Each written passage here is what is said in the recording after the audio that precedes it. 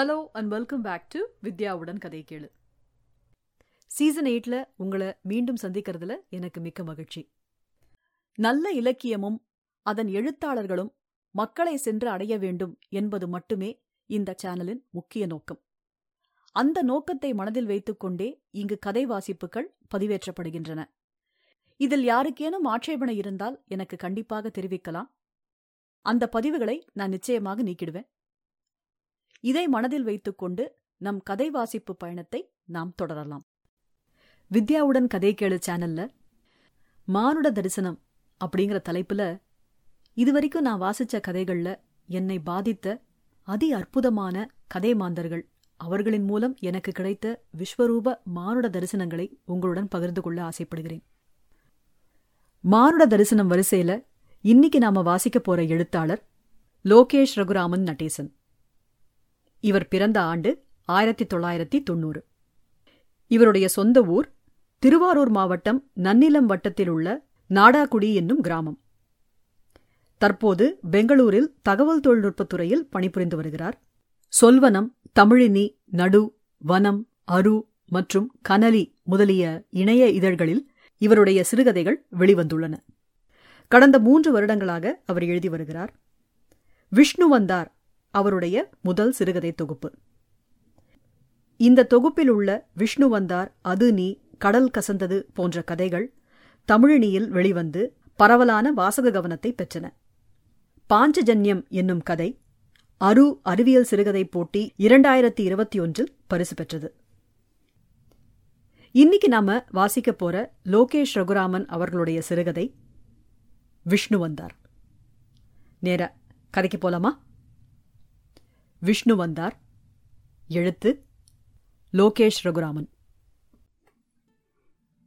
மகாவிஷ்ணு இலைக்கு ஆள் சொல்லிட்டேளா? போன வாட்டி மாதிரி போயிட்டு போறது. இந்த வாட்டி கண்டிப்பா வெறும்ன விட முடியாதுன்னு எங்க ஆத்துக்காரர் சொல்லிட்டார். சாரத பெரியவாளோட கொள்ளு பேரனை உட்காத்தி வைக்கலாமே மாமி. என் புள்ளதான் ஆஸ்திரேலியா போயிட்டானே, இருந்திருந்தா பேரனை உட்காத்தி வச்சிருப்பேன். மாமா விடாப்படியா இருக்கார் மகாவிஷ்ணு வேணும்னு.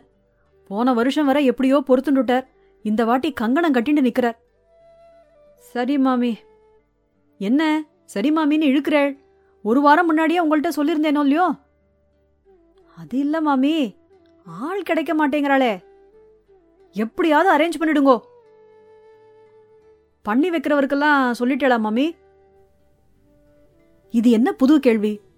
பண்ணி வைக்கிறதுக்கு வாடிக்கையா வர பாலு சாஸ்திரிகள், விஸ்வேதேவருக்கு உங்கள்கிட்ட சொல்லிருக்கு. பித்ரு பிராமணருக்கு எப்பவுமே வரப்போற அந்த வயசானவர் தான். மகாவிஷ்ணுக்கு தான் கை குறையிறது. அதுக்கும் நீங்களே வழி பண்ணிட்டேன்னா நன்னா இருக்குமே. 4 இடத்துக்கு போறவராச்சே. சரி மாமி, ஏற்பாடு பண்ணிவிடுறேன், கவலைப்படாதீங்கோ. வைங்கோ. நாளன்னைக்கு காலம்பரம் 9 மணிக்கெல்லாம் அழைச்சிட்டு வந்துருங்கோ, மறந்துடாதேள். விஸ்வநாத ஐயர் போனை வைத்தார். முன்பே சொல்லியிருந்தாள். இவர்தான் நினைவில்லாமல் விட்டுவிட்டார். அவரை போன்றே திவசத்திற்கு சாப்பிட போகும் அவரது வட்டாரத்திற்கு தெரிந்த 2-3 பேரிடம் கேட்டு பார்த்தார். அவர்களிடமிருந்து சரியான பதில் வரவில்லை.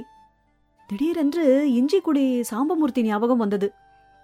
சாம்பமூர்த்தி அவரை விட வயதில் இளையவன், 50 நெருங்கும் மகவை. முன்னரே அவருக்கு அவன் நன்றாக பழக்கம். கடைசியாக ராமநவமி நாளில் அதம்பாவூர் கோதண்டராமர் கோவிலில் வைத்து அவர் அவனை பார்த்தது. கோயில் குருக்களுக்கு ஒத்தாசையாக இருந்தான். நல்ல உழைப்பாளி, தனிக்கட்டைதான். தாமதமாகத்தான் அவனுக்கு திருமணம் நடந்தது. மனைவி 2 வருடங்களுக்கு முன்னால் படுத்த படுக்கையாய் கிடந்து இறந்து விட்டாள். ஒரே ஒரு மகன், வயது 10 இருக்கும். அவனும் கும்பகோணம் ராஜா பாடசாலையில் வேத அத்தியனம் செய்வதாக கேள்வி. ஊர்ல ஏதாவது காரியதாரியம்னா சொல்லிவிடுங்கொன்னா உபகாரமா இருப்பேன் என்று அவரிடம் கேட்டிருந்தான். குடவாசல் நன்னிலம் வட்டாரத்துக்குள் தான் எங்கேயாவது சுழன்று கொண்டிருப்பான். அலைச்சலில் தான் அவனுக்கு வரும்படியே. அவன் நாளை மறுநாள் சும்மா இருப்பானா என்று தெரியவில்லை. கேட்டு பார்ப்போமே என்று அவனுக்கு போன் செய்தார். என்னடா சாம்பா, சௌரியமா? சௌரியத்துக்கு என்னன்னா குறவீங்க, உங்கள மாதிரி பெரியவா அனுகிரகம் என்று சிரித்தான் சாம்பமூர்த்தி மறுமுனையில். சரி, உன்னு கேட்கணும். தேவஸ்துக்கு சாப்பிட்ற வழக்கம் உண்டா உனக்கு? இல்லண்ணா, கோயில் கைங்கரியம்னா கூட மாட செய்வேன். இது பழக்கம் இல்லையே. நான் கூப்பிட்டா வருவியா இப்போ? சிரார்த்த மந்திரம் கூட பழக்கப்படுத்திக்கலையா நானா? இதை தெரிஞ்சுதான் எங்க அப்பா சொல்வார், வேதத்தவளை தவழாத குளம்டா உன் நாக்கு, இவனுக்கு நாக்க பழக்கிறதுக்கு பதிலா கைய பழக்கிக்க சொல்லணும்னு வேடிக்கையா அவர் சொல்றது உண்டு என்று சொல்லி தயக்க சிரிப்பு சிரித்தான் சாம்பமூர்த்தி. நாக்குல வேத மந்திரம் தவழலன்னா என்னடா? வேத மந்திரத்தை அவிர்பாவமாக்கி எழும்பியிருக்கு இந்த முழு பிரபஞ்சம். தானியம், செடி, கொடி, காய், கனியெல்லாம். அதை புசிக்க ஒரு நாக்கு வேணும். அதுக்கு நாக்குல ருசி தவழ்ந்தா போதும். நாவிலேந்து எழும் வேதம் மறுபடியும் நாவுக்கே வர்றதுக்கு இப்படி ஒரு ரூட்டு உண்டு. அப்படி வந்து சேர்ந்தா போறாதா? அதுக்கு உனக்கு ஒரு சான்ஸ்டா சாம்பா. சரிண்ணா, நீங்க சொல்றேள், நான் வரேன். நீ ஒன்னும் கவலைப்படாத, திருப்தியான போஜனம் உண்டு. கூடவே கைக்கு மேல நல்ல தட்சணையும் உண்டு. தக்காளி சுவாமிநாதர் தெரியுமா? பட்டாமணியாரா இருந்தவர். தேதியூர், விஷ்ணுபுரம் பக்கமெல்லாம் பிரசித்தி. கேள்விப்பட்டிருப்பியே. அவருக்கு தான் சிரார்த்தம். எல்லா ஊருக்கும் போயிருக்கேனே ஒழிய ஒத்த கிணத்து தவளை மாதிரி தானா நானும். போனா போன இடம், வந்தா வந்த இடம்தான். உள்ளூர் விவகாரங்கள்லாம் தெரிஞ்சுக்கிறது இல்ல. எனக்கு எங்கண்ணா இதெல்லாம் தெரிய போறது? அது சரி, கர்மமே கண்ணு உனக்கு. அவர் புள்ள முத்துராமன்னு பேரு. பிராபல்யமான ஆடிட்டர் மெட்ராஸ்ல. அவர்தான் பண்றவர். வருஷத்துக்கு ஒரு வாட்டி இங்க அவாத்துக்கு வருவார். அவாத்து மாமி, அதாவது முத்துராமனோட ஆம்படையா, வாலாம்பாள்னு பேரு. அவதான் அப்பப்போ இங்க வந்துட்டு போவா. அவதான் ஆள்பட வச்சு இந்த ஆத்த பாத்துட்டு இருக்கிறது. இப்போ முத்துராமன் 10-15 நாளா தகப்பனார் சிராதத்துக்காக வந்திருக்கார். இது நாள் வர மகாவிஷ்ணு இலைக்கு தனியா ஆள் உக்காத்தி வச்சதில்ல. இந்த வாட்டி வேணுங்கிறார் அப்படின்னு விட்டா மாமி. அதான் கை குறையறதுன்னு உன்னை கேட்டு பாக்குறேன். என்னைக்கு நான் சிரார்த்தம்? நாளானிக்கடா. காலம்பர 9-9:30 மணிக்கெல்லாம் அவாத்துல இருக்கணும். சரிண்ணா, வந்துடுறேன். காரைக்கால்லேருந்து வர MOH காலம்பர 6:30 மணிக்கு டான்னு பூந்தோட்டத்துல வந்து நிப்பான். அதை பிடிச்சு விஷ்ணுபுரத்துக்கு வந்துடு. நம்பான் தெரியுமோ இல்லையோ நோக்கு?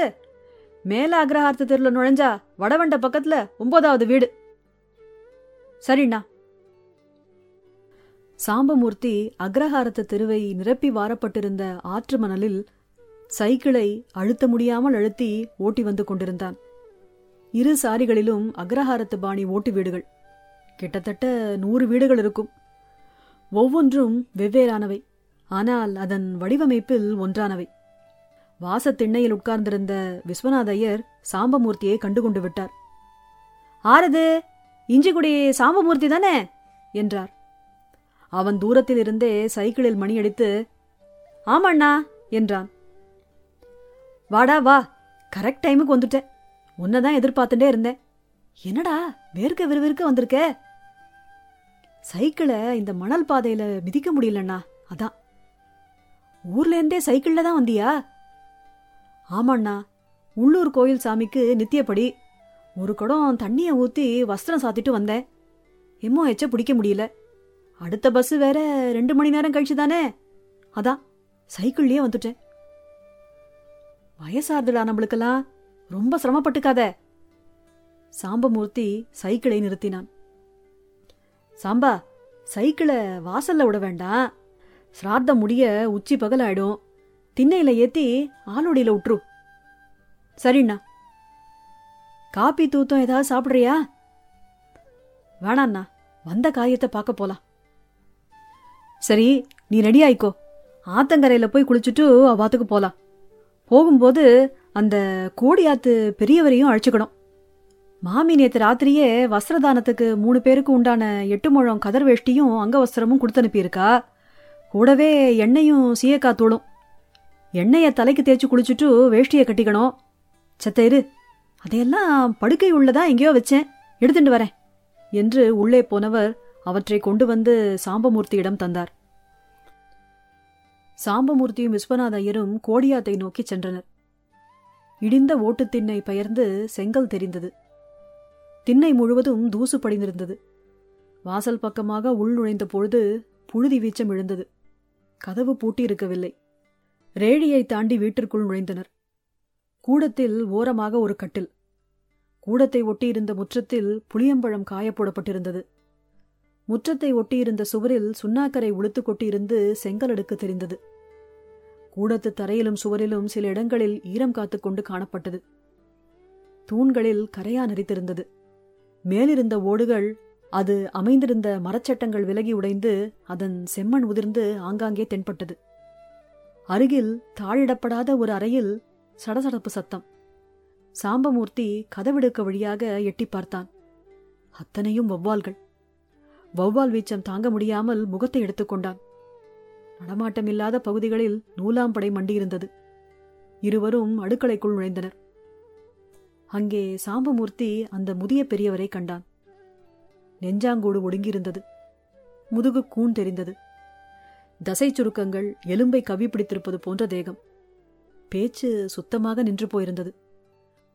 முகத்தில் வெண்ணிற மென்மயிர் படர்ந்திருந்தது. கண்கள் கண்கூட்டுக்குள் புதைந்திருந்தது. கண்களின் ஓரங்களில் பீளை கட்டியிருந்தது.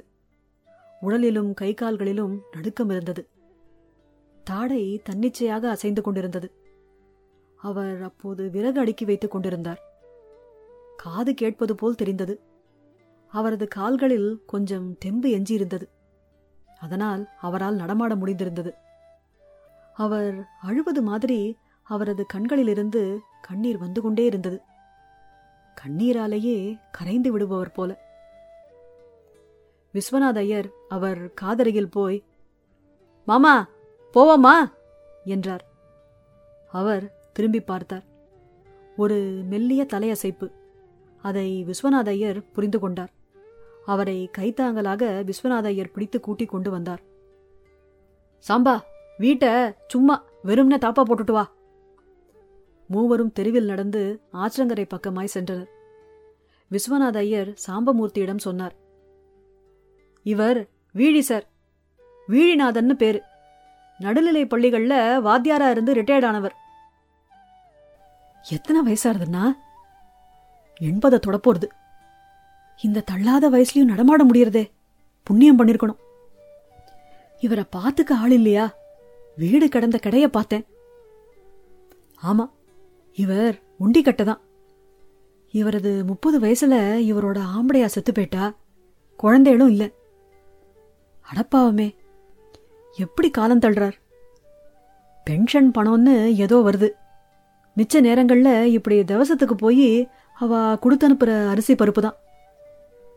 ஓ, இந்த முடியாத வயசுலயும் தவசத்துக்கெல்லாம் போறாரா? ஆமா, அவர் போய்தான் தீருவர். என்னண்ணா இப்படி சொல்றேள்? கிடைக்கிற அரிசி பருப்புக்காக அப்படி சொல்றேள் அண்ணா? இல்ல இல்ல, அதெல்லாம் அவருக்கு 2ஆம் பட்சம்தான். அவர் ஆம்படையா இறந்ததுக்கு பின்னாடியிலேருந்து அவர் ஸ்கூல்ல வேலை பார்த்துட்டு இருந்த போது கூட அவர் தவசத்துக்கு சாப்பிட போயிட்டு இருந்தார். முக்கியமா இந்த வட்டாரத்துல நடக்கிற எல்லா தகப்பனார் சாத்தத்துக்கும். ஏன்னா அப்படி? அதான், தன் வம்சத்தை விருத்தி பண்ண ஒரு புத்திரன் வாய்க்கல அவருக்கு. அவரை அப்பான்னு சொல்லிக்க நாதி இல்லாம போச்சேன்னு ஏக்கம். தாழ முடியல அவரால. அந்த ஏக்கம்தான் கண்ணுலேருந்து ஜலஞ்சலமா வழிகிறது எப்போதும். அவரோட ஆம்படையா போன பிறகு தந்தை மீன் ஒன்ன உணராமலேயே செத்து போயிடுவோமோன்னு நடுக்கம் ஏற்பட்டுடுத்தோ அவருக்கு. அதுலேருந்து இந்த ஊர்க்காரா எல்லார்ட்டையும் ஒரு விஞ்ஞாபனம் வச்சார், கண்ணீர் மல்க. யார் ஒருத்தர் அவரோட தகப்பனாருக்கு சிரார்த்தம் பண்றேளோ அவ தகப்பனார் சார்பில் சிராத்தத்துக்கு என்ன அழைங்கோ, நான் உயிரோட இருக்கிற வரைக்கும் வரேன்னு கேட்டுண்டார். அதுபடி இந்த ஊர் அவருக்கு கொடுக்கிற மரியாதை இது.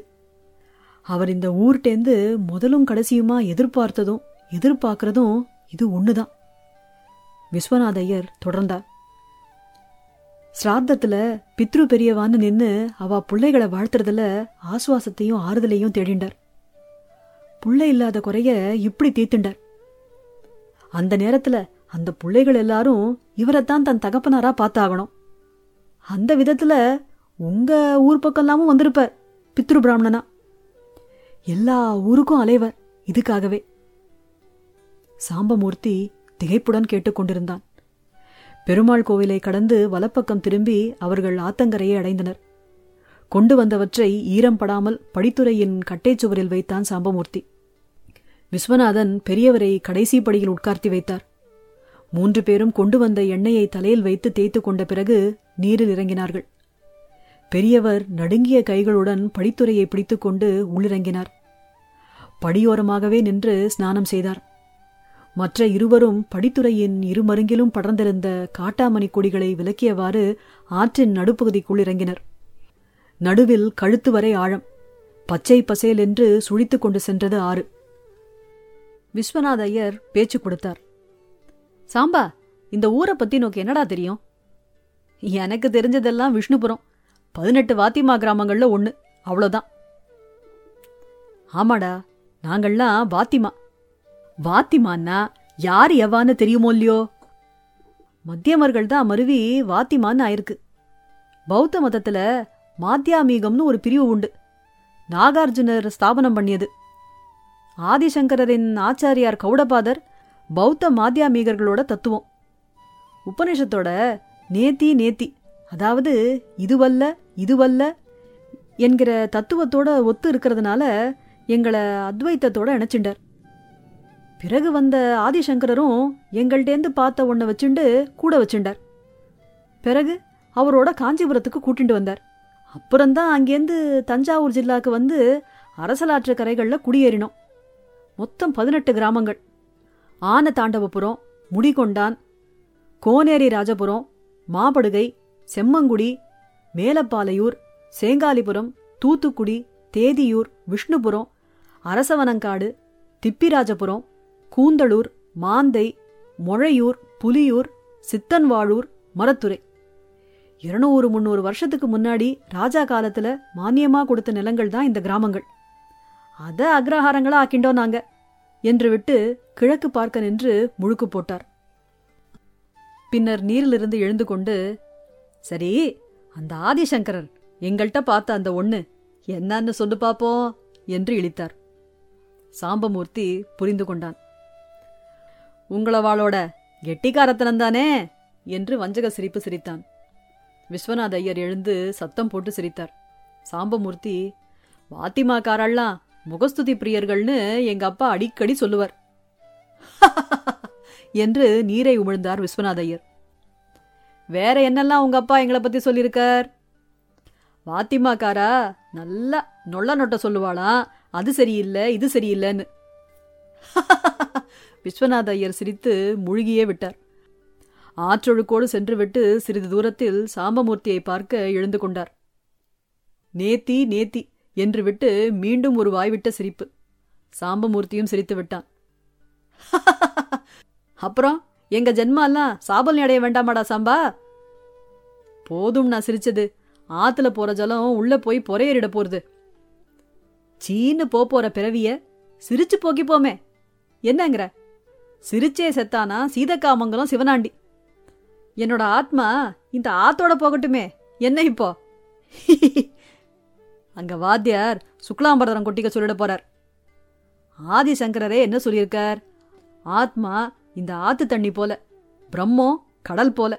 தோ காரைக்கால்ல கலக்கிறதே இந்த ஆறு, அது மாதிரி ஆத்மம் பிரம்மத்துல கலக்கிறது. ஆகவே ஆத்மம் பிரம்மஸ்வரூபம் தானே. போதும், ஆத்தங்கரையில நின்று அத்வைத்தம். சாம்பமூர்த்தி ஏதோ சொல்ல வந்தான். பின்னர் நிறுத்தி கொண்டான். அதை புரிந்து கொண்டு விஸ்வநாதன், இதுக்கும் உங்க அப்பா ஏதானு சொல்லியிருப்பாரே. சரியா புடிச்சிட்டல் போங்கோ. அவர் சொல்வர், ஆத்து சகதியில கூட காலை விட்டுடலாம், அத்வைதத்துல விட்டுடக்கூடாதுன்னு. ஆத்து சகதியும் அத்வைத்தமும் உங்க அப்பா ரசபேச்சுக்காரர். விஸ்வநாதன் தொடர்ந்தார். இந்த ஆத்து பேரு தெரியுமோ இல்லையோ நோக்கு? என்னண்ணா இது தெரியாமையா? அரசலாறு. அப்படின்னா அதுக்கு ஏன் அந்த பேரு? அது தெரியலையே. அரி சொல் ஆறுதான் அப்படி ஆயிருக்கு. அரின்னா யாரு? மகாவிஷ்ணு. இந்த ஊருக்கு விஷ்ணு வந்தார். சக்கரத்தை தொலைச்சிட்டு இங்க வந்து தவம் செஞ்சார். அதனாலதான் இந்த ஊருக்கு விஷ்ணுபுரம்னு பேரு. தொலைச்ச சக்கரத்தை திரும்ப பெற வேண்டி தோ அக்கரையில திருவிழிமலை கோயில் சுவாமி இருக்காரே, சிவபெருமான், மாப்பிள்ளை சுவாமி, அவருக்கு தினப்படியா பூஜை பண்ணினார். பூஜை பண்றவன் நீ, உனக்கு புரியும். அந்த பூஜைக்கு தான் எவ்வளவு தடங்கல். அபிஷேகத்துக்கு தண்ணி இல்ல. அதுக்காக வேண்டிண்டார் காவேரி மாதா கிட்ட. அவ தன்னை கிளை பிரிச்சு இந்த வழியா பாஞ்சா. அரி சொல்லி வந்ததுனால இது அரி சொல் ஆறு, அப்புறம் அரசலாறுன்னு மறுவிடுத்து. ஓடுற தண்ணியெல்லாம் என்னன்னு நினைக்கிற? மகாவிஷ்ணுவோட சொல்லு. அதோட மட்டும் தடங்கல் நிக்கல, அவரோட தவம் பூரணமடைய ஒரு மலர் குறைஞ்சது. அவரோட பூஜைக்கு 1008 பூக்கள்ல ஒரு பூ குறைஞ்சது. உடனே என்ன பண்ணினார் தெரியுமா? அவரோட ஒத்த கண்ணை பிடுங்கி அர்ச்சனை பண்ணினார். உள்ளங்குளிர்ந்த ஈசன் சக்கரத்தை கொடுத்துட்டார். இன்னும் அவர் சக்கரம் அருளிய பீடம் திருவீழிமிழலை வீழிநாத சுவாமி கோவில்ல இருக்கு. இருவரும் கரையேறினர். பெரியவரை விஸ்வநாத ஐயரோடு சேர்ந்து சாம்பமூர்த்தியும் தூக்கிவிட்டான். ஈரத்துணியை நீரில் அலசி பிழிந்தெடுத்துக் கொண்டனர். வஸ்திரதானத்து வேட்டியை பிரித்து பஞ்சகச்சமாக உடுத்திக் கொண்டனர். மற்ற இருவரும் பெரியவருக்கு வேஷ்டி கட்டிக்கொள்ள உதவி செய்தனர். சாம்பமூர்த்தியிடம் விஸ்வநாதன் சொன்னார், சிரார்த்தத்துக்கு 3 பிராமணாள் தேவை. 1 பித்ரு பிராமணன், இறந்து போன பித்ருவின் சாட்சியாக இருப்பவர். அவர் வெறும் தகப்பனாரோட சாட்சியாக மட்டுமில்ல, அவரோட அப்பா, அவரோட அப்பான்னு இப்படி 3 பேரோட சாட்சியா இருப்பவர். பித்ரு, பிதாமகர், பிரபிதாமகர்னு அவளை சொல்லுவா. பித்ருலோகம் 3 அடுக்குகளை கொண்டது. வசு, ருத்ர, ஆதித்யர்கள்னு. வசூல பிதா, ருத்ரல பிதாமகர், ஆதித்யர்ல பிரபிதாமகர். 2வதா விஸ்வேதேவர், பித்ருகணங்களின் தலைமை. அவர்தான் பித்ருவை அழைச்சிண்டு சிரார்த்தத்துக்கு வரணும். 3வதா மகாவிஷ்ணு, அவர்தான் சிரார்த்த சம்ரக்ஷகர், அத்தாரிட்டி. அவர் வந்து நின்னு சிரார்த்தம் நல்லபடியா நடந்ததுன்னு கையெழுத்து போட்டு தரணும். சில பேர் மகாவிஷ்ணுவை அழைக்க மாட்டா, பூத சாட்சியா நினைச்சுண்டு மத்த 2 பேரை வச்சுண்டு கர்மா பண்ணுவா. ஆனா முத 2 பேரும் அவசியமா இருக்கணும் என்றார்.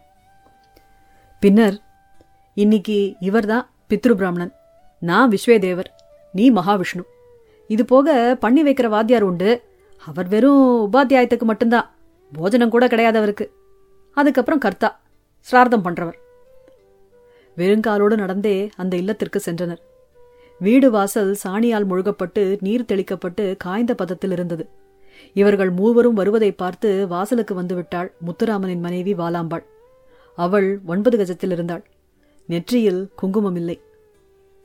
வாங்கோ மாமா வாங்கோ, முத்தத்து பைப்படியில கால் அலம்பிக்கோங்கோ, நான் துளி காப்பி போட்டு எடுத்துட்டு வரேன் என்று விட்டு உள்ளுக்குள் சென்றாள். சாம்பமூர்த்தி பார்த்தான். 4 கட்டு ஓட்டு வீடு, பண்ணை வீடு போல இருந்தது. நல்ல விஸ்தாரம். வாசலில் ஈரடுக்கு திண்ணை.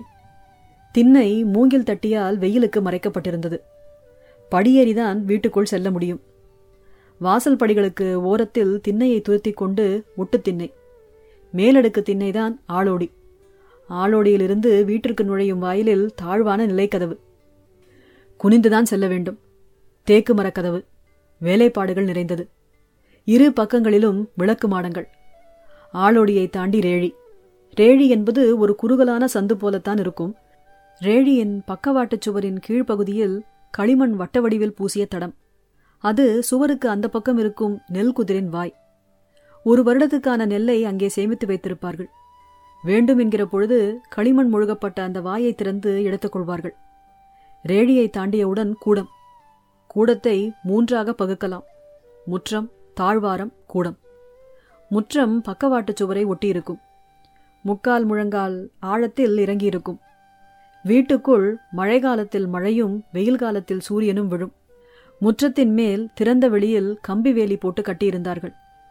முற்றத்தின் மூலையில் நீருக்கென ஒரு கை பம்பு இருந்தது. முற்றத்தை சுற்றிய 3 பக்கத்திலும் உயர்த்தி கட்டப்பட்ட தாழ்வாரம். தாழ்வாரமும் முற்றமும் சேரும் இடத்தில் லகுவான தூண்களும், கூடமும் தாழ்வாரமும் சேரும் இடத்தில் கனமான தூண்களும் கூரையை தாங்கி பிடிக்கும். வேப்ப மரத்தினால் ஆனவை. அவற்றின் உச்சி 4 மடல் கொண்ட பூவை போல விரிந்திருக்கும். கூடத்தின் முன்பகுதியில் 2 அறைகள். மேலே ஓடு தெரியாமல் இருக்க பூவரசு மரப்பலகைகளை இணைத்து பரண் அமைத்திருந்தார்கள். பரணில்லாத இடங்களில் 2 பக்க சுவரையும் தாங்கி பிடிக்கும் உத்தரம். பரணுக்கு மேலிருக்கும் காலியிடம் மச்சு. அதில் பழைய சாமான்களை போட்டு வைத்திருந்திருக்கும். கூடத்தில் ஆங்காங்கே பொருட்கள் வைத்துக்கொள்ள சுவர்ப்புரைகளும் அலமாரிகளும். மத்தியில் மாம்பலகையால் ஆன ஊஞ்சல். பக்கவாட்டுச் சுவரில் மரச்சட்டம் அடித்து வரிசையாக சாமி படம் தொங்கவிட்டிருந்தார்கள். கூடவே அவர்களின் குடும்ப நபர்களின் படங்கள், மூதாதையர் படங்கள். பூசை அலமாரி பெரிதாக இருந்தது. தஞ்சாவூரில் மட்டுமே பிரத்யேகமாக கிடைக்கக்கூடிய ஜரிகை வேலைப்பாடுகள் நிறைந்த 2 கோபியருக்கு நடுவே வெண்ணெய் தாழியுடன் வீற்றிருக்கும் கிருஷ்ணர் படம். கல்யாண திருக்கோலத்தில் கையில் தண்டத்தை ஏந்தி பின்னிருந்த காளை கன்று நாமடக்கி அவர் கை நுனியை நக்கவர அருகில் தேவியுடன் காட்சியளிக்கும் மாப்பிள்ளை சுவாமி படம். இவை அனைத்தும் முதல் கட்டு. இதனை அடுத்து 2வது கட்டில் அடுக்களை, பண்டம் பாத்திரம் போடுவதற்கான அறை, கொல்லை ரேழி. அங்கே தானியங்களை சேர்த்து வைப்பதற்காக 7 அடி உயரத்தில் கருமை நிற பத்தாயம் இருந்தது. 3வது கட்டில் கொல்லை முற்றம். அங்கே தொட்டியில் தண்ணீர் நிறைக்கப்படும். மூலையில் குளியலறை, கழிப்பறை. முற்றத்தைச் சுற்றி கொல்லை தாழ்வாரம். அங்கே விறகடுப்புக்கும் விறகுகளை போட்டு வைக்கவும் ஒரு இடம். அதனைத் தொடர்ந்து கிணற்றடி, துளசி மாடம். 4வது கட்டில் மாட்டுக்கொட்டில், வைக்கோல் போரடி, பூந்தோட்டம். அதன் பின்னர் கொல்லை. கொல்லைக்கு கடைக்கோடியில் எருக்குழி. இப்படி 1/2 கிலோமீட்டருக்கு வீடு செல்லும். வாசல் ஆளோடியிலிருந்து பார்த்தால் கொல்லையின் கிணற்றடி வரை அனைத்தும் ஒரே நேர்கோட்டில் தெரியும். இங்குள்ள அனைத்து வீடுகளும் சிறிய மாற்றங்களுடன் இதே அமைப்பில் இருக்கும். சாமி அலமாரிக்கு கீழ் ஒருவரது படம் வைக்கப்பட்டிருந்தது. பழுப்பேறிய கருப்பு வெள்ளை படம். அவர்தான் தக்காளி சுவாமிநாத ஐயர். பார்க்க தளதளவென்று தக்காளி போன்றுதான் இருந்தார். அதனால்தான் அப்பெயரோ என்னவோ. நல்ல சிவப்பு. சாய்வு நாற்காலியில் நிமிர்ந்து உட்கார்ந்து கொண்டு நாற்காலியின் கைப்பலகையில் ஒரு கையை தாங்கிக் கொண்டு மற்றொரு கையில் விசிறி வைத்திருந்தார். அவரது படத்திற்கு மாலையிடப்பட்டிருந்தது. பெரியவர் முற்றத்து விளிம்பினில் தூணை பிடித்து தாழ்வாரத்தில் சாய்ந்து அமர்ந்து கொண்டார். அருகில் விஸ்வநாதன் நின்றிருந்தார். மாமி பித்தளை டவரா டம்ளரில் காப்பியோடு வந்தாள். அதை அழித்துவிட்டு, மாமா அதோ இருக்கார் என்றாள். சாம்பமூர்த்தி கடைசியாக கால் அலம்பியபடி முற்றத்திலிருந்தே அவரை எட்டி பார்த்தார். கூடத்து மறைவில் அதே சாய்வு நாற்காலி, கருங்காரி மரத்தினால் ஆனது. அதில் முத்துராமன் அமர்ந்திருந்தார். மேனியில் மயிரடர்ந்து இருந்தது. பஞ்சகச்சம் அணிந்திருந்தார். சாம்பமூர்த்திக்கு அவர் சற்று மூடிய மனிதனாக தெரிந்தார். சிரார்த்த கர்மா முடியும் வரை சில பேர் உபவாசம் இருப்பார்கள். எல்லாம் நல்லபடியாக முடிய வேண்டும் என்று அவர்களுக்கு இருக்கும். பதட்டத்தை வெளிக்காட்டிக் கொள்ளாமல் இப்படி இருப்பார்கள். அவரை நோக்கி விஸ்வநாதன் நமஸ்காரம் என்று சொல்லி கைகூப்பினார். சாம்பமூர்த்தியும் சேர்ந்து கைகூப்பினான். அவர் நாற்காலியில் உட்கார்ந்தபடி அவர்கள் இருவரையும் ஒரு பார்வை பார்த்து தலை தாழ்த்தி கைகூப்பினார். அசைவுதான், வாய் பதில் இல்லை. அவரது அந்த செய்கையிலும் விரைப்புத்தன்மை இருந்தது. ஒரு குழைவே இல்லை. சிரார்த்த பட்சம் இல்லையா, அதான் மாமா ஷவரம் பண்ணிக்கல. சிரார்த்தம் முடியும் வர மற்ற சமாச்சாரங்களை பேச மாட்டார். கடந்த 4 நாளா விரதம் என்றாள் மாமி. உட்காருங்கோ, வாத்தியார் மாமா வந்துடட்டும். விஸ்வநாத ஐயரை பார்த்து சாம்பமூர்த்தியை சுட்டி, இவர்தான் மகாவிஷ்ணுக்காக வந்திருக்கிறவரா என்று கேட்டு ஊர்ஜிதப்படுத்தி கொண்டு அவனை நோக்கி, வாங்கோ என்று தலையை ஆட்டி வரவேற்று காப்பி டம்ளரை வாங்கிக் கொண்டாள். வாசலில் பாலு சாஸ்திரிகள் வந்து விட்டிருந்தார். வாசரேழியில் நுழைந்தபடி, என்ன மாமி, மகாவிஷ்ணு இலைக்கு ஆள் தேடின்னு இருந்தேளே, கிடைச்சிட்டாளா என்றார். அடுக்களையிலிருந்து மாமியின் குரல் கேட்டது. வாங்கோ மாமா வாங்கோ, கிடைச்சிட்டார் விஸ்வநாதன் மாமா புண்ணியத்துல. சாம்பமூர்த்தியை பார்த்துவிட்டு, இவர்தானா என்றார். சாம்பமூர்த்தி தலையாட்டி புன்னகைத்தான். எந்த ஊர் உங்களுக்கு என்றார். இஞ்சிக்குடி என்றான் சாம்பமூர்த்தி. ஓஹோ, கோயில் உற்சவத்துலலாம் உங்களை அடிக்கடி பார்த்துருக்கேன், அதான் கேட்டேன். ஆமா, எனக்கு கோயில் காரியங்கள் தான். சந்தோஷம் என்று விடை பெற்றுக் கொண்டார். பின்னர், விஸ்வநாத ஐயர், ஓய் எப்படி இருக்கீர் என்றார். சிரேஷ்டம்னா என்று பதிலளித்தார் விஸ்வநாதன். சந்தோஷம் என்று விட்டு முத்துராமனை பார்த்து நமஸ்கரித்துக் கொண்டார். ஆரம்பிச்சுள்ளாமா என்றார். முத்துராமன் தலையசைத்தார். ஆரம்பிச்சுள்ளாமா மாமி என்றார். அதுக்கு முன்னாடி ஒரு வா காப்பி குடிச்சுடுறா? சிரார்த்தம் முடிஞ்சுதான் மாமி. சரி, அப்ப ஆரம்பிங்கோ. அவர் தன்னுடன் வரிகோடுகள் போட்டு கைப்பிடி வைத்த நைலான் பை ஒன்றை வைத்திருந்தார். மடி, தீட்டு, விழுப்பு போன்றவற்றுக்கெல்லாம் வசதியாக இருக்கும் என்று அவர் எங்கும் எடுத்து செல்வது அந்த பையைத்தான். அந்த பையிலிருந்து பூநூலை எடுத்து வைத்தார். தர்பை கட்டை பிரித்து தர்பைகளையும் பவித்திரங்களையும் எடுத்து வைத்தார். வாத்தியார் கர்த்தாவிடம் புது பூணலை எடுத்து கொடுத்து தைத்து கொள்ள சொன்னார். பின்னர் அன்றைக்கான ருத்துவையும் வருஷத்தையும் மாசத்தையும் பட்சத்தையும் குறித்து கொண்டு கர்த்தாவின் கோத்திரத்தையும் சர்மாவையும் கேட்டறிந்தார்.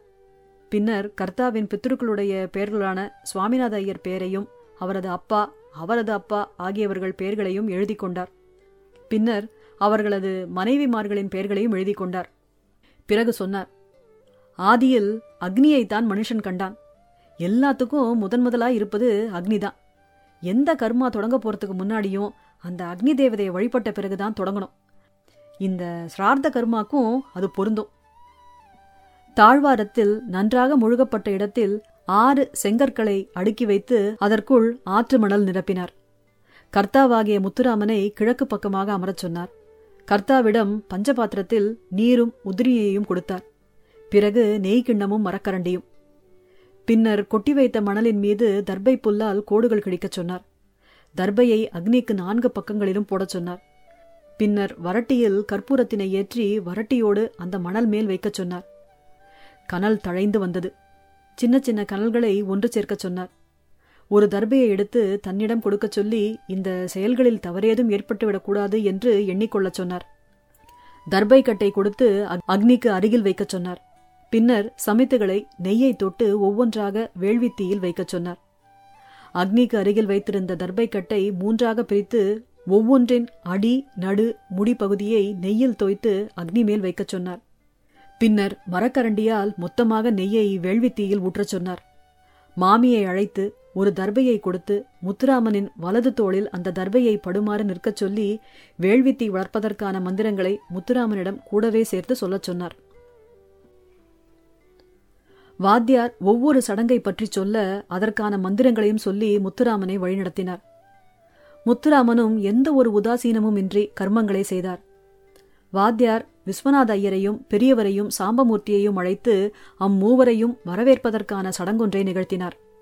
அவர்களை முறையே விஸ்வேதேவர், பித்ருபிராமணர், மகாவிஷ்ணு என்று வரிசைப்படுத்தி வைத்தார். அவர்களை ஒவ்வொருவராக அவரவருக்கு உண்டான இடங்களில் பலகைகளில் அமர்த்தி வைக்கும்படி முத்துராமனிடம் சொன்னார். அவர்கள் மீது வரிசையாக எள்ளும் அட்சதையும் போடச் சொன்னார். பின்னர் தர்பையை எடுத்து அவரவர் பலகைக்கு அடியில் போடும்படி சொன்னார். அவர்கள் கைகளில் தீர்த்தமிடச் சொன்னார். பின்னர் அவர்களுக்கு பாத பூஜை செய்யப்பட்டது. முத்துராமன் அவர்களின் பாதங்களை அகண்ட பித்தளை தாம்பாளத்தில் வைத்து நன்றாக நீரை விட்டு அலம்பினார். அவரது அருகில் மாமியும் இருந்தாள். எள்ளும் அட்சதையும் இட்டு சந்தனம் வைத்தார். கழுவிய நீரை தன்மேலும் தன் மனைவி மேலும் தெளித்துக் கொண்டார். வாத்தியார் அவர்கள் மூவரையும் நல்வரவேற்பு என்று சொல்லச் சொன்னார். விஸ்வநாதனும் சாம்பமூர்த்தியும் சொன்னார்கள். பெரியவர் தலையை மட்டும் அசைத்தார். பின்னர் மூவரையும் போஜனத்திற்கு அழைத்துச் செல்லச் சொன்னார். சாப்பிடுமிடம் சுத்தமாக முழுகப்பட்டிருந்தது. நுனிவாழை இலை ஒன்றுக்கு அடியில் மற்றொன்றாக இலையின் நுனி இடப்பக்கமாயிருக்குமாறு 3 இடங்களில் போடப்பட்டிருந்தது. விஸ்வேதேவருக்கு கிழக்கு முகமாகவும், பித்ருபிராமணருக்கு வடக்கு முகமாகவும், மகாவிஷ்ணுவுக்கு தெற்கு முகமாகவும் போடப்பட்டது. மூவருக்கும் அவர்களின் இலைக்கு அருகினில் 2 வாழை இலை தொன்னைகள் வைக்கப்பட்டன. அவர்கள் இலைகளில் அமர்த்தி வைக்கப்பட்டனர். முதலில் இலையின் வலது ஓரத்தில் கொஞ்சமாக பருப்பு பாயசம் விடப்பட்டது. பின்னர் இடது ஓரத்தில் எள்ளுருண்டை, பயற்றமா உருண்டை, கோதுமை ரவை அல்வா வைக்கப்பட்டது. தொடர்ந்து உளுந்துவடை, கோதுமை அதிரசம், தேன்குழல் முறுக்கு, வாழைக்காய் வறுவல். பின்னர் இலையின் மேலடுக்கில் வலமிருந்து இடமாக வெள்ளரிக்காய் தயிர் பச்சடி, மாங்காய் பச்சடியை தொடர்ந்து அவரைக்காய் பொரியல், வாழைக்காய் பொரியல், பாகற்காய் பொரியல். அதனைத் தொடர்ந்து மா இஞ்சி பிசிறல், கருவேப்பிலை பிரண்டை துவையல். தொன்னையில் மாம்பழத் துண்டமும் வாழைத் துண்டமும் தேனுடன் கூடிய பலாச்சுளையும் வைக்கப்பட்டது. இலையில் பருப்பு போடப்பட்டது. அதனைத் தொடர்ந்து நெய் ஊற்றப்பட்டது. பிறகு வெங்கலப் பானையில் இறக்கி வைத்த சாதம் பரிமாறப்பட்டது. இத்தனை தெவச சமையலையும் வாலாம்பாள் ஒற்றையாளாக செய்திருக்கிறாள். அப்போது முத்துராமனும் அவளுமாக பரிமாறினார்கள். பானை, உருளி, அடுக்கு, சம்புடம், கிண்ணம், அன்னவெட்டி, இதர கரண்டிகள் மற்றும் பலவகை தட்டுக்கள் என வெங்கல பாத்திரங்களும் பித்தளை பாத்திரங்களும் செம்பு பாத்திரங்களும் தான் சமைக்கவும் பரிமாறவும் முழுக்க முழுக்க பிரயோகிக்கப்பட்டன. வாத்தியாரின் அறிவுரைப்படி முத்துராமன் ஒவ்வொருவரின் இலையின் முன்பும் பித்தளை தாம்பாளத்தில் அன்னத்தை கொண்டு வந்து ஒரு கோடு போல அந்த அன்னத்தை உதிர்த்தார். இது விஸ்வேதேவருக்கு, இது வசுருத்ர ஆதித்யர்களாயிருக்கும் தன் பிதா, பிதாமகர், பிரபிதாமகருக்கு, இது ஸ்ரார்த்தத்தை உடனிருந்து ரட்சிப்பவருமான மகாவிஷ்ணுவுக்கு என்று முறையே அவர் அன்னத்தை உதிர்த்தார். வாத்தியார் முத்துராமனை உத்திரணியில் நீர் அள்ளி பிராமணர்களின் கையில் விடச் சொல்லி போஜனத்தை ஆரம்பித்து வையுங்கள் என்று கேட்டுக்கொண்டார். முத்துராமனும் அதன்படி செய்தார். நீர் விட்ட பின்பு அனைவரின் முன்பும் கைகூப்பி, அனைவரும் சங்கோஜப்படாமல் அனைத்தையும் கேட்டு வாங்கி சாப்பிடவும் என்று கேட்டுக்கொள்ளச் சொன்னார். முத்துராமனும் அப்படியே செய்தார். பருப்பு சாதத்திற்கு பின்னர் சாதமிட்டு சேப்பங்கிழங்கு மோர்க்குழம்பு, சாதமிட்டு புடலங்காய் பொரித்த குழம்பு, சாதமிட்டு மிளகு ஜீரக ரசம், மீண்டும் நடு இலையில் பாயசம், கடைசியாக சாதமிட்டு தயிர் பரிமாறப்பட்டது. சாம்பமூர்த்தியும் விஸ்வநாத ஐயரும் கேட்டு வாங்கி சாப்பிட்டார்கள். பெரியவர் மட்டும் முடிந்ததை சாப்பிட்டு மீதியை இலையில் ஒரு பகுதியில் குவித்தார். அதன் பின்னர் அவர்களுக்கு ஒரு வெள்ளி கிண்ணத்தில் தேனுடன் கலந்த பால் கொடுக்கப்பட்டது. பின்னர் அவர்களது கரங்களில் நீர் விடப்பட்டது. போஜனத்தில் ஏதேனும் குறை நிறைகள் இருந்தால் பொறுத்தருளும்படி பிராமணர்களிடம் முத்துராமன் பணிந்து கேட்டுக்கொண்டார். அவர்கள் அன்னதாத்தா சுகீபவ என்று எழுந்து கொண்டு கை கழுவ முற்றத்திற்கு சென்றார்கள். வாத்தியார் வேறொரு தாம்பாளத்தில் அன்னத்தை கொண்டு வரும்படி சொன்னார். அக்னிக்கு தென்கிழக்கே மேலும் கீழுமாக 2 தர்பை புல்களை முத்துராமனிடம் கொடுத்து போடச் சொன்னார். பின்னர் அது ஒவ்வொன்றிலும் அடி, நடு, முடி என்று 3 குழிகளாக மொத்தம் 6 குழிகளாக நினைத்து கொள்ளச் சொல்லி 6 இடங்களிலும் நீர் தெளிக்கச் சொன்னார். பின்னர் அன்னத்தை உருட்டி முதல் பிண்டம் வசூரூபமாக இருக்கும் பிதாவிற்கு என்று விட்டு மேல் தர்பையின் அடிக்குழியில் வைக்கச் சொன்னார். முத்துராமன் அவரது தந்தை சுவாமிநாத சர்மாவின் பெயரை சொல்லி வைத்தார். அடுத்த பிண்டத்தை மேல் தர்பையின் நடுக்குழியில் ருத்ரரூபமாக விளங்கும் பிதாமகருக்கு என்றார். முத்துராமன் அவரது தாத்தன் சுப்பிரமணிய சர்மாவின் பெயரை சொல்லி வைத்தார். பிறகு 3வது பிண்டத்தை மேல் தர்பையின் முடிக்குழியில் ஆதித்த ரூபமாக விளங்கும் பிரபிதாமகருக்கு என்றார். முத்துராமன் தன் கொள்ளு தாத்தா வெங்கட்ராம சர்மாவின் பெயரை சொல்லி வைத்தார். கீழ்தர்பையில் முறையே அந்தந்த பித்ருகளின் சக பத்னிகளின் பெயர்கள் உச்சரிக்கப்பட்டு அவர்களுக்கும் 3 பிண்டம் வைக்கப்பட்டது. பிண்ட ரூபத்திலான பித்ருக்களுக்கு எள்ளையும் அட்சதையும் இட்டு தீபம் காட்டி அதிரசமும் வடையும் காண்பித்து நைவேத்தியம் செய்தார். கை அலம்பிவிட்டு பிராமணர்கள் காத்திருந்தனர். அவர்களுக்கு முறையே வெற்றிலை தாம்பூலத்துடன் கொஞ்சம் அரிசியும் பருப்பும் சேர்த்து தலைக்கு 1000 ரூபாய் தட்சிணை கொடுக்கப்பட்டது. வாத்தியாருக்கு வெறும் அரிசியும் வாழைக்காயும் பிறகு பண்ணி வைத்ததற்கான சம்பாவனையாக 2500 தாம்பூலத்தட்டில் கொடுக்கப்பட்டது. வாத்தியார் பிராமணர்களிடம் நல்லுபச்சாரம் என்று சொல்லுங்கள் என்றார். பிராமணர்களை சுற்றி வந்து நமஸ்காரம் செய்து அவர்களது ஆசைகளை பெறும்படி முத்துராமனிடம் சொல்லப்பட்டது. பிராமணர்களிடம் அட்சதை கொடுக்கப்பட்டது. முத்துராமன் தன் மனைவியுடன் அவர்களை மும்முறை சுற்றினார். பின்னர் பித்ரு பெரியவருக்கு நேராக நெடுஞ்சான் கிடையாக காலில் விழுந்தார். சாம்பமூர்த்தி அவரை கண்டான். ஏதோ கொடியில் இருந்த துணி கீழே விழுந்தது போல மொத்த எடையும் இழந்து விழுந்தவர் போலிருந்தார் முத்துராமன். அவரில் சிறு உடைவு, ஒரு சமன் குலைவு. இந்த கணத்திற்காக அது காத்து கிடந்ததோ என்னவோ. பித்ரு பெரியவரின் காலை பற்றினார் முத்துராமன். விழிநீர் உகுத்தார். பின்னர் சிரசை உயர்த்தி அப்பெரியவரின் முகத்தை பார்த்தார். பெரியவர் நெகிழ்ந்து கண்களில் நீர் பெருக நின்றிருந்தார். பாதத்தொடுகை அவரை நெகிழச் செய்ததோ என்னவோ. இதற்கு முன் இத்தகைய ஒன்றை சாம்பமூர்த்தி கண்டதில்லை. பெரியவரின் துளி தரையை நோக்கி சொட்டியது. எத்தகைய உருக்கம் இது? சாம்பமூர்த்தி நினைத்தான். பெரியவர் முத்துராமனை மகனாய் எண்ணிக்கொண்டு அழுது கொண்டிருக்கிறார். அவரிடம் இல்லாத தந்தைமையை அக்கணங்களில் நிறைவேற்றிக் கொள்கிறார். முத்துராமனுக்கு அவர் தந்தை சுவாமிநாத ஐயர் இப்பெரியவர் வடிவில் எழுந்திருக்கிறார். அதனால்தான் இந்த மன்றாடல். ஆனால் அது மட்டும் இல்லை.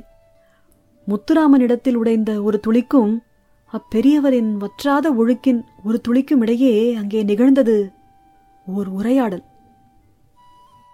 சாம்பமூர்த்திக்கு கொஞ்ச நேரத்திற்கு அருகில் நின்ற அனைவரும் மறைந்து விட்டனர். காலில் விழுந்த முத்துராமனும் கையில் அக்ஷதையுடன் நடுங்கி கண்ணீர் உதுக்கும் அப்பெரியவர் மட்டுமே தெரிந்தார்கள். ஒரு கணத்தில் அப்பெரியவர் மறைந்து படத்தில் சாய்வு நாற்காலியில் பார்த்த தக்காளி சுவாமிநாத ஐயர் நின்று கொண்டிருந்தார். பின்னர் இருவரும் மறைந்து சென்றனர். சாம்பமூர்த்தி தன் தந்தைக்கு அடியில் உட்கார்ந்து கொண்டு அவருக்கு தாம்பூலம் அடித்து கொடுத்து கொண்டிருப்பதை பார்த்தான். அதுவும் மறைந்து தனது மகன் வேத பாடசாலை சிறுவன் தன் கையை பற்றி சுற்றி சுற்றி வந்து விளையாடி கொண்டிருப்பதை பார்த்தான். என்ன இது என சாம்பமூர்த்திக்கு புரியவில்லை. அவனும் நெகிழ்ந்து விட்டான். தந்தையர்களின் கணம் அது. தந்தையும் தனையனும் மட்டும் இப்பிரபஞ்சம் முழுவதும் வியாபித்து இருக்கிறார்கள். தந்தைமை, தந்தைமை, பூரண தந்தைமை. அதுவன்றி வேறொன்று இங்கில்லை. அதுவே எங்கும் பெருகி நிறைகிறது, நிறைந்து வழிகிறது. கண்ணீர் வழிந்து சிந்தி தன் மார்பில் பட்டவுடன் தான் தெளிவுற்றான். முத்துராமன் கலங்கிய விழிகளுடன் எழுந்து கொண்டார். விசும்பலுடன் தன் உத்தரியத்தை தோள்மேல் போட்டுக்கொண்டு இரு கைகளாலும் விரித்து பிடித்து அவர்கள் முன் குனிந்து நின்றார். மூவரும் அவர்களது அக்ஷதையை அந்த வஸ்திரத்தில் போட்டு ஆசைகள் வழங்கினர். பின்னர் அந்த ஆடையிலிருந்த அக்ஷதையை கையில் கொட்டிக்கொண்டு அருகில் நின்ற மனைவியிடம் கொடுத்தார். பின்னர் ஓரிடத்தில் அந்த வஸ்திரத்தை நீளவாக்கில் மடித்து சுருட்டி போட்டு பிராமணர்களை அதை மிதித்து கடந்து செல்லுமாறு கேட்டுக்கொண்டார். பிராமணர்களை வழியனுப்பி வைக்கும் சடங்கு இதுவென்றார் வாத்தியார்.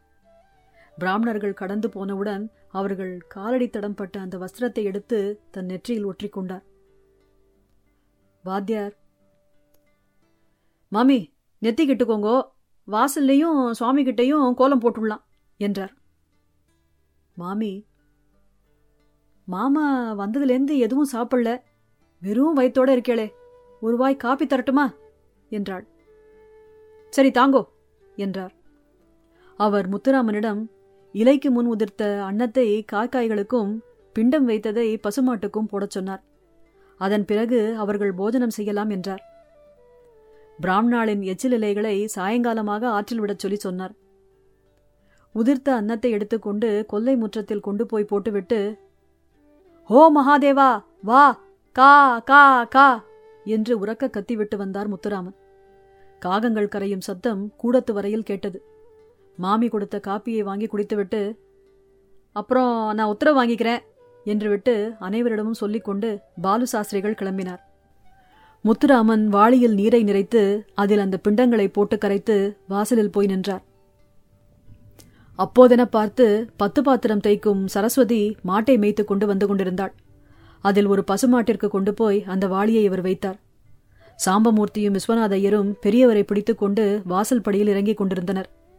இருவரும் முத்துராமனை பார்த்துவிட்டு விடைபெற்றுக் கொண்டனர். முத்துராமனின் கண்கள் இன்னும் ததும்பிக் கொண்டிருப்பதை சாம்பமூர்த்தி பார்த்தான். மூவரும் அப்பெரியவரின் வீட்டை நோக்கி நடந்தார்கள். பெரியவரின் கண்களில் வழிந்து கொண்டிருந்த நீரை அவரது மேல் துண்டால் துடைத்து விட்டான் சாம்பமூர்த்தி. விஸ்வநாத ஐயரும் சாம்பமூர்த்தியும் பெரியவரை அவர் வீட்டில் விட்டுவிட்டு விஸ்வநாத ஐயரின் இல்லம் நோக்கி நடந்தார்கள். விஸ்வநாத ஐயர் அவர் வீட்டு கூடத்தில் கட்டியிருந்த ஊஞ்சலில் வந்து ஒரு காலை இன்னொரு கால் மேல் போட்டுக்கொண்டு சமணமிட்டு அமர்ந்தார். சாம்பமூர்த்தியை அமரச் சொன்னார். அவன் முன்னிருந்த தென்னை நாற்கயிறு கட்டிலில் அமர்ந்தான். உத்தரத்திலிருந்து முன்தொங்கிய ஆட்டுக்கயிறை பிடித்து ஊஞ்சலாடியபடி விஸ்வநாத ஐயர் சொன்னார். "அந்த பிரண்ட தொகையலோட ருசி இன்னும் என் நாக்கிலேயே தங்கிட்டு இருக்குடா சாம்பா. தொகையல ருசியாக்குறது என்னன்னு நீ நினைக்கிற? வெறும் தழைகளோட ருசியும் மனமும் மட்டும் இல்ல, அதுல அரைப்படுற கல்லோட ருசியும் தான் சேர்ந்துக்கிறது. தொகையல் அரைச்ச கைக்கு பவுன் மோதிரமே போடலாண்டா" என்றார் விஸ்வநாதன். சாம்பமூர்த்தியிடமிருந்து எதிர்வினை இல்லை. அவர் மனதை எதுவோ உறுத்தி கொண்டிருந்தது. "என்னடா ஏதோ யோசனையாவே இருக்க?" "ஒன்னும் இல்லைண்ணா." "அட என்ன சொல்லுடா, உனக்கு எல்லாம் திருப்தியா இருந்தது தானே?" "அதம்பா ஒரு ராமன் சாட்சியா சொல்றேன், நான் எந்த குறையும் பட்டுக்கல. அந்த பெரியவரை பத்தி தான் என் சிந்தனையே. புள்ள பாசத்துக்காக இப்படி கரைஞ்சு ஆறா ஓட முடியுமா? ஆசீர்வாதத்தின் போது அப்படி ஒரு உருக்கம் அவருக்கு. நீங்க சொல்லும் போது சாதாரணமா தான் இருந்தது, ஆனா நேர்ல பாக்கறச்சே எனக்கே கண்ணு கலங்கிடுது. அந்த முத்துராமனை பார்த்தேளா? அவ்வளவு நாழியா பாறாங்கல்லு போல இருந்தவர் பொடிமலலா கரைஞ்சு அந்த பெரியவரோட ஆற்றோடு கூட போயிட்டாரு. அந்த சுவாமிநாத ஐயர் நிச்சயமா இந்த சிராத்தத்தை ஏத்துண்டிருப்பார். எத்தனை பேருக்கு அமையும் இதெல்லாம்? எத்தனை பேரு இவ்வளோ சிரத்தையா கர்மா பண்றா? தோ நானே இருக்கேன். என்னால இவ்வளோ பிராமணால கூப்பிட்டு போஜனம் போட முடியாட்டாலும் எங்க அப்பாவுக்கு வாத்தியார்ட்ட அரிசி வாழைக்கா 100-200 வச்சு கொடுத்து பிண்டத்தை கமலாலயத்துல கரைச்சுடுவேன். எங்கப்பா இப்படி வந்ததே இல்லையே. என்றான் சாம்பமூர்த்தி. நான் உன்கிட்ட ஒன்று சொல்றேன். சிரார்த்த பித்ரு இருக்காரே தக்காளி சுவாமிநாதன், தக்காளி பழம் போல இருக்கிறதுனால அவர் அப்படி கூப்பிடுறான்னு கிண்டலுக்கு சொல்றது உண்டு. ஆனா அது இல்ல காரணம். அவருக்கு அரசலாத்துக்கு அக்கறையில திருவேழிமலை பக்கம் ஆத்த ஒட்டியே பண்ணையும் தோட்டமும் உண்டு 3 ஏக்கர்ல. அரசலாத்துலேருந்து வடிகால் வழியாத்தான் அந்த தோட்டத்துக்கு நீர் பாசனம். அங்க அவர் தக்காளி சாகுபடி பண்ணினார். சுத்துப்பத்து கிராமங்களுக்கெல்லாம் அவர் தோட்டத்து தக்காளி தான் விநியோகம். இவர் எங்காவது வெளிகிராமத்துக்கு போனா சில பேர் அவரண்ட சொல்லுவா, அண்ணா உங்க தோட்டத்து தக்காளி நல்ல ருசி, ஆனா ஒரு ஓரமா எங்கேயோ கடுக்கிறது. அது மட்டும் இல்லைன்னா இது இந்திர தோட்டத்து கன்னிக்கு சமம்னு சொல்லிடுவா. ஆனாலும் நல்லபடியா வித்துது. அது பெரிய குறையா தெரியல, அமோக விளைச்சலும் இருந்தது. சுப்பையர்னு அவரோட பால்ய காலத்திலேருந்து சிநேகிதன். அவரோட அவ்வளவு அணுக்கம். அவர்தான் இவரோட தோட்டத்தெல்லாம் பார்த்துட்டார். சுப்பையரை சும்மா சொல்லக்கூடாது, தோட்டக்கலையில கை தேர்ந்தவர். தோட்ட விஷயங்கள்ல சுவாமிநாதன் பெருசா பட்டுக்கிறது கிடையாது. மொத்த பொறுப்பையும் சுப்பையர் தான் பார்த்துட்டார். அந்த கடுக்கும் சமாச்சாரம் அவருக்கு தெரிஞ்சது. அதை தடுக்க ஏதாவது பண்ண முடியுமான்னு நினைச்சார். உரக்கணக்க மாத்தி பார்த்தார், நீர் பாய்ச்சறத மாத்தி பார்த்தார், ஒன்னும் எடுபடல. ஒரு வாட்டி தஞ்சாவூர் போயிட்டு வந்தார். கவர்மெண்ட் ஹார்டிகல்ச்சர் ஆஃபீஸ்க்கு. தோட்டத்தில் இருந்த காலி இடங்கள்ல உருளைக்கிழங்கு சாகுபடி பண்ணார். அது நல்லா வளர்ந்தப்புறம் அதோட நடுத்தண்டை வெட்டினார். தக்காளி தோட்டத்து செடிகள்ல இருந்து அதோட நடுத்தண்டுகளை வெட்டிட்டு வந்தார். உருளைக்கிழங்கு செடியோட நடுத்தண்டு மேல தக்காளி செடி தண்டை உரியபடி சீவி இணைச்சு அதை சுத்தி செல்லோ டேப் மாதிரி கட்டினார். இப்படி அந்த எல்லா உருளைக்கிழங்கு செடிகளையும் செஞ்சார். 3 மாசம் சரிவர பராமரிச்சார். அப்புறம் பார்க்கணுமே, அப்படியே அத்தனை செடியும் தழைச்சுன்றுத்து. மண்ணுக்கு கீழே உருளைக்கிழங்கும் விளைஞ்சது, மண்ணுக்கு மேல தக்காளி செடியும் விளைஞ்சது. ஒரே செடியில. தாவரத்தோட ஒட்டுமுறை விஞ்ஞானம். ஒட்டு பழம்னு சொல்வாளே மாங்காயெல்லாம், அது மாதிரி. இது பொமேட்டோ, அதாவது உருளை தக்காளி. எந்த ஒரு பக்க விளைவுகளும் கிடையாது. முற்றிலும் இயற்கையான முறை. இதனால ரெட்ட லாபம். உருளையும் விளைஞ்சது, தக்காளியும் விளைஞ்சது. 2 செடி பயிரிடுற இடத்துல இப்போ ஒரே செடி தான். அதனால இன்னொரு செடி பயிரிடும் இடமும் மிஞ்சி லாபமாச்சு. இந்த முறையை பத்தி எத்தனையோ வாட்டி சுவாமிநாதையர் காதல போட்டு வைக்கணும்னு அவர்கிட்ட சுப்பையர் பேச்சு கொடுப்பார். ஆனா அதை அவர் பெருசா பொருட்படுத்தல. லாபம் வந்தா போதும்னு இருந்துட்டார். அதுக்கப்புறம் சுப்பையரும் இதை பத்தி பேச்சு கொடுக்கறத நிறுத்திட்டுட்டார். விளைஞ்சு வந்த தக்காளியில இப்போ அந்த பழைய கடுப்பு தெரியல. அடியில இருக்கிறது உருளைக்கிழங்காச்சே, அதோட சர்க்கரைய அது தக்காளிக்கு கொடுத்துருத்து. பழைய பேச்சு ஓஞ்சி போச்சு. ஒரு நாள் எதேச்சியா சுவாமிநாதையர் அந்த தோட்டத்து வழியா போயிருக்கார். எல்லா தக்காளி செடியிலையும் ஏதோ கட்டு கட்டிட்டு இருந்ததை பார்த்திருக்கார். அதை பார்த்துட்டு ஒரு செடிக்கு பக்கத்துல போய் நின்று இருக்கார். அந்த செடியை பிடுங்கி இருந்திருக்கார். கீழே பார்த்தா வேர்ல குண்டு குண்டா உருளைக்கிழங்கு. என்ன ஆச்சோ தெரியல, எல்லா செடியையும் பிடுங்கி எரிஞ்சுட்டார். அப்படியே நெஞ்ச பிடிச்சிட்டு உட்காந்துட்டார். எல்ல கோயில் காத்தவராயன் அரைஞ்சா மாதிரி. இது நடந்தப்போ அவர் பட்டாமணியார். அவர் புள்ள இந்த முத்துராமன் திருச்சியில அவர் அக்கா ஆத்துல தங்கிட்டு SSLC படிச்சுட்டு இருந்தான். மறுநாள் சுப்பையர் எல்லாத்தையும் விளக்கினார். இவர் சுப்பையர்கிட்ட, இந்த மாதிரிலாம் என் மண்ணுல காய்க்க வைக்க வேண்டாம், எல்லாத்தையும் பழையபடியே மாத்திடுடா, இது வேணாம், உன்னை கெஞ்சி கேட்டுக்கிறேன்னு சத்தம் போட்டு கேட்டுண்டார். சுப்பையரும் அதுக்கு இணங்கி பழையபடி சாகுபடி பண்ணினார். சுப்பையருக்கு பின்னாடிதான் மெதுவா தெரிஞ்சது அது ஏன்னு. சுவாமிநாதனுக்கு வாரிசு இல்ல. அவர் மனைவி வயத்துல ஒரு புழு பூச்சி உண்டாகல. அவரோட குடும்பத்தினர் கட்டாயப்படுத்த யாரையாவது தத்தெடுக்கலாம்னு முடிவு பண்ணினார். அவ குடும்பம் பெரிய குடும்பம். குடும்ப பெரியவாள்லாம் வம்சத்தை வழிநடத்த ஒரு வாரிசு வேணும்னு நம்ம சாஸ்திரத்திலேயே இருக்கே புத்திர ஸ்வீகாரம். அதை முன்மொழிஞ்சு அவரை சமாதானப்படுத்தினா. இதோ இந்த பித்ரு பெரியவரா இருந்தாரே வீழி சார், அவருக்கு புள்ள பிறந்தது. பிறந்த உடனேயே அந்த குழந்தைக்கு ஜாதகம் பார்த்தது. பிதா அரிஷ்ட ஜாதகம். பிரகலாதனோடது மாதிரி. ஹிரண்ய கசிப்புவை சிம்மம் அப்படியே முழுங்கிடுத்தே. அவாத்துல எல்லாரும் வீழ்நாதனுக்கு ஏதாவது ஆயிடுமோன்னு பயந்தா. அவரோட துணைவியாருக்கு கூடுதல் பயம். பிறந்த குழந்தைய கொல்லவா முடியும் அதுக்குன்னு? மகாபாவமாச்சே. அப்பதான் சமயம் பார்த்து வந்து சுவாமிநாதன் கேட்டார் ஸ்வீகாரம் பண்ணி கொடுக்கும்படி. ஸ்வீகாரம்னா வெறும் பேரளவுல மட்டும் சொல்றதில்ல, பெத்த தாய் தந்தையரோட ஒட்டுறவு இருக்கக்கூடாது. குலம் கோத்திரம்னு குழந்தைக்கு எல்லாமே மாறிடும். புது கோத்திரத்தாரின் புண்ணிய கணக்கு பாவ கணக்கு எல்லாம் சேர்த்துதான் அந்த குழந்தை சுமக்கணும். வீழிசார் ஆத்துலயும் அவருக்கு இதுதான் சரி, இவர் வேணும்னா வேறு பிள்ளைய பெத்துக்கலாம், ஆனா அதை விட அவரோட உயிர் முக்கியம்னு வீழிசார வற்புறுத்தி தத்து கொடுக்க வச்சா. அவருக்கு மனசே இல்ல, வேற வழி இல்லாம தான் செஞ்சார். தம் புள்ள செத்துட்டான்னு நினைச்சு பிறந்த சிசுவுக்கு பிண்டம் வச்சார். பிறந்த உடனே செத்த குழந்தைகளுக்கு இந்த உலகத்தோட உறவு இல்லை. அதனால வருஷா வருஷம் திவசமோ தீட்டோ அதுக்கு கிடையாது. பிறந்து 13 நாள் வரதான் அதுக்கு எழுதி வச்சிருக்கு. சுவாமிநாதன் அவாத்துல அந்த குழந்தைக்கு 10ஆம் நாள் புண்ணியாஜனம் பண்ணினார். முத்துராமன்னு பேர் வச்சார். ஊர்க்காராலும் இதுக்கு உடந்த. வீழிசார் அழுது அரற்றினார். அவருக்கு மனசுலேருந்து முழுசா அந்த குழந்தைய விட முடியல. 3ஆவது வருஷம் அவரோட மனைவிக்கு காசநோய் வந்துடுத்து. படுத்த படுக்கையா கடந்து செத்தும் போனான். வீழிசாருக்கு அடுத்த வாரிசே இல்லாம போச்சு. மறுபடியும் அவ குடும்பத்தார் அவரை மறு கல்யாணம் பண்ணிக்க சொல்லி வற்புறுத்தினார். அவர் மண்ணெண்ணெயை ஊத்திண்டு தன்னை எரிச்சிக்க போயிட்டார். மண்ணெண்ணெய் வாடையோட இந்த அக்ரஹாரத்து தெருவில் ஒவ்வொரு வீடா போய் முன்னாடி சொன்ன மாதிரி கேட்டுண்டார். அங்க சுவாமிநாதன் வீட்டுல இந்த குழந்தை நன்னா வளர்ந்தது. அடி மனசுல சுவாமிநாதன் வீழிசார பாக்கிறதுக்கே பயந்தார். புள்ளையையும் பார்க்க விடல. அவனை பொத்தி பொத்தி வளர்த்தார். திருச்சியில அவர் அக்கா ஆத்துல அவனை படிக்க வச்சார். மாசம் ஒரு முறை போய் பார்த்துட்டு வந்தார். ஒரு வாட்டி 5ஆம் கிளாஸ் படிச்சுட்டு இருந்தப்போ முத்துராமன் ஊருக்கு வந்திருந்தான். தெருவுல குழந்தைகளோட விளையாடிட்டு இருந்தான். அப்போ தெருவழியா வீழிசார் போயிருக்கார். திண்ணையில உட்காந்து சுவாமிநாதன் பார்த்துட்டு இருக்கார். அவருக்கு அடி கலங்கிடுத்து.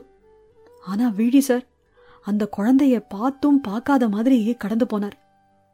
மனுஷன் மொத்தத்தையும் தொடச்சி எரிஞ்சவர் மாதிரி மொத்தமா உதறிட்டு நின்ன மாதிரி தான் தெரிஞ்சார். சுவாமிநாதன் பெருமூச்சு விட்டார். ஆச்சரியம்தான் சுவாமிநாதனுக்கு. அதை அவர் யோசிச்சு பார்த்தார். வீழிசார் அவர் மனச அப்படி பழகின்றார்னு தான் சொல்லணும். ஒரு பழக்கத்தை ஏற்படுத்திட்டு காரண காரணிகள் மறைஞ்சு போயிடுறது. அதன் பிறகு அந்த பழக்கம் மட்டும் எஞ்சிருது. இங்கெல்லாம் வாசல் தெளிச்சு கோலம் போடுவா, காக்கா குருவியதானும் சாப்பிட்டு வைக்கிறதுக்காக. ஆனா அமெரிக்கால அடுக்குமாடி குடியிருப்புல போயும் நம்மபா இப்படி கோலம் போடுறாளே, அது மாதிரி வெறும் பழக்கம்தான் சடங்கா எஞ்சிருக்கு. வீழிசார் பாரபட்சமே இல்லாம ஒவ்வொரு ஆத்துலயும் போய் சிரார்த்தத்துல பங்கேற்கிறது இப்படி ஒரு சடங்கா அதை மாத்தின்றதுனாலதான். இப்ப கூட வேற ஒரு சமயத்துல முத்துராமனை கூட்டிட்டு போய் அவர் முன்னாடி இவர்தான் உங்க புள்ளன்னு நிறுத்தி வச்சாலும் அவர் எனக்கு தான் புள்ளையே கிடையாதே மடையான்னு தான் சொல்லுவார். சுவாமிநாதனுக்கு அந்த குற்ற உணர்வு இருந்துட்டே இருந்தது. பல வழிகள்ல வீழிசாருக்கு உதவ பார்த்திருக்கார். ஆனா வீழிசார் ஒரு பட்டுப்புழு. தன்னை சுத்தி தானே கூடு கட்டின்ட்டுட்டார். வெளியிலேருந்து எதுவும் உள்ள போக முடியாது. முத்துராமன் வளர்ந்தார். அகமதாபாத்ல CA படிச்சார். டெல்லி, லக்னோ, பாம்பேன்னு வட இந்தியால இருந்தார். அவர் இந்த ஊருக்கு எப்பவாவது தான் வருவார். அவருக்கு சுவாமிநாதன் இந்த வாலாம்பாளை கல்யாணம் பண்ணி வச்சார். வாலாம்பாள் யார் தெரியுமோ? சுப்பையரோட சீமந்த புத்திரி. சுவாமிநாதன் தான் இருந்தவரை குடும்ப ரகசியம் முத்துராமனுக்கு தெரியாமலேயே பார்த்துண்டார். முத்துராமனுக்கு அப்பா சுவாமிநாத ஐயர் மேல நல்லாவே பாசம் இருந்தது. கடைசி காலத்துல வாலாம்பாளும் அவரும் சுவாமிநாத ஐயரை நல்லா பார்த்துண்டா, எந்த குறையும் இல்லாம. சுவாமிநாதனோட இறப்பு முத்துராமனை உலுக்கெடுத்து பாவம். அப்பா செத்ததுக்கு அப்படி எழுதார். சுவாமிநாதன் மரணப்படுக்கையில் இருந்தபோது சுப்பையரிடம் கேட்டுக்கொண்டார். டே சுப்பு, உன் பொண்ண ஏன் என் மகனுக்கு கட்டி வச்சேன் தெரியுமா?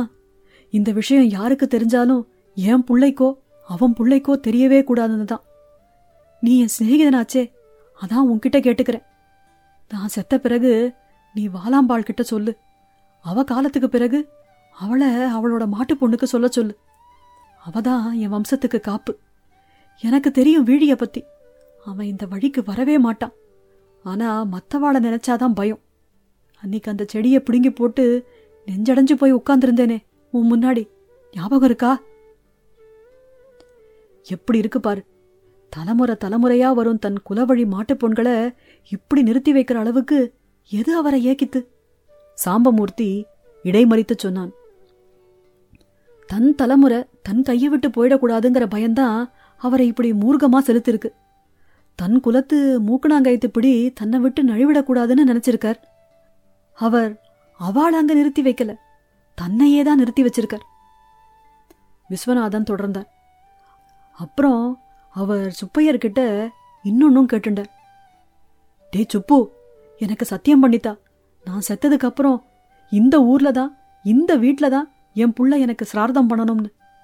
சுவாமிநாதன் இறந்து போனார். சுப்பையர் அவரது வேண்டுகோளை தன் பெண்ணை கூப்பிட்டு சொன்னார். அவரும் வயசு முதிர்ச்சியால சில வருஷத்துக்கு முந்தி இறந்து போயிட்டார். சுபவதி வாலாம்பாள் புண்ணியத்துல வருஷா வருஷம் சுவாமிநாதையருக்கு சிரார்த்தம் இங்கதான் நடக்கிறது. விஸ்வநாதன் சொல்லி முடித்தார். சாம்பமூர்த்தி திகைத்தபடி கேட்டுக்கொண்டிருந்தான்.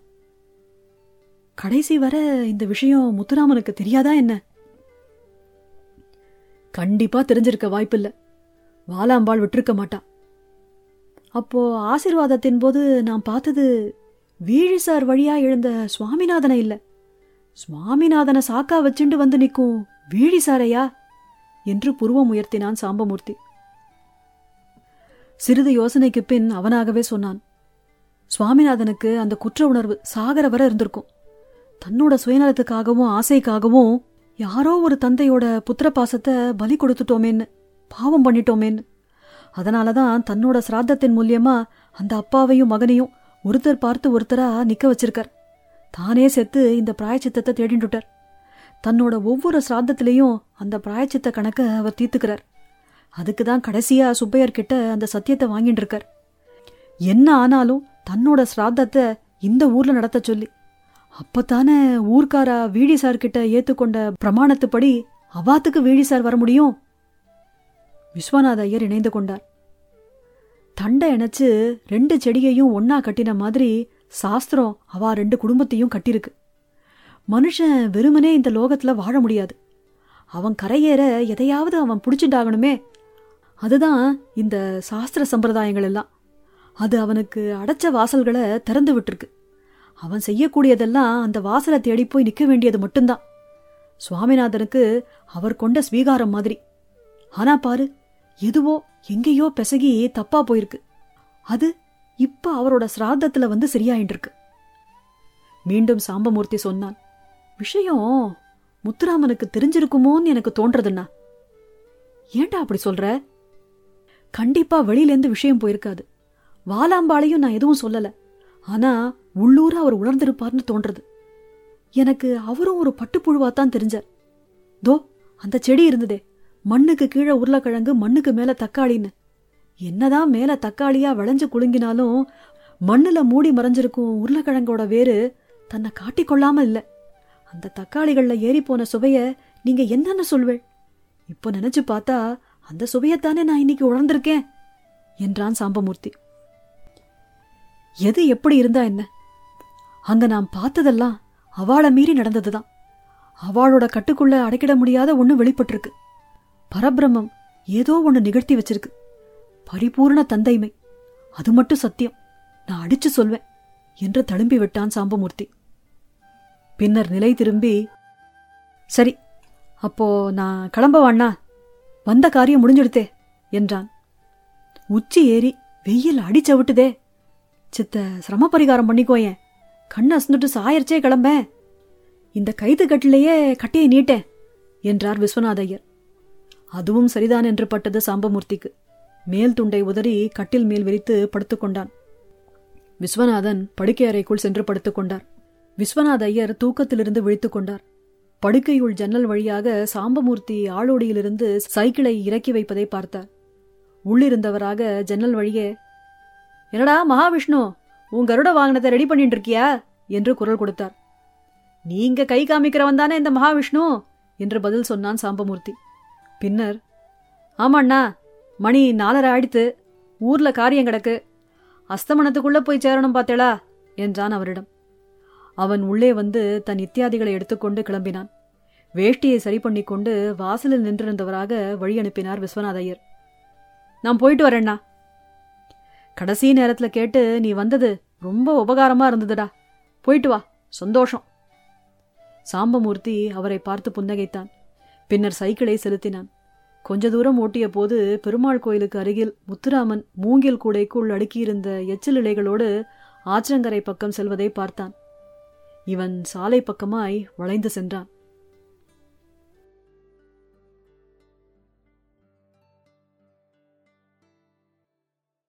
விஷ்ணு வந்தார். முற்றும்.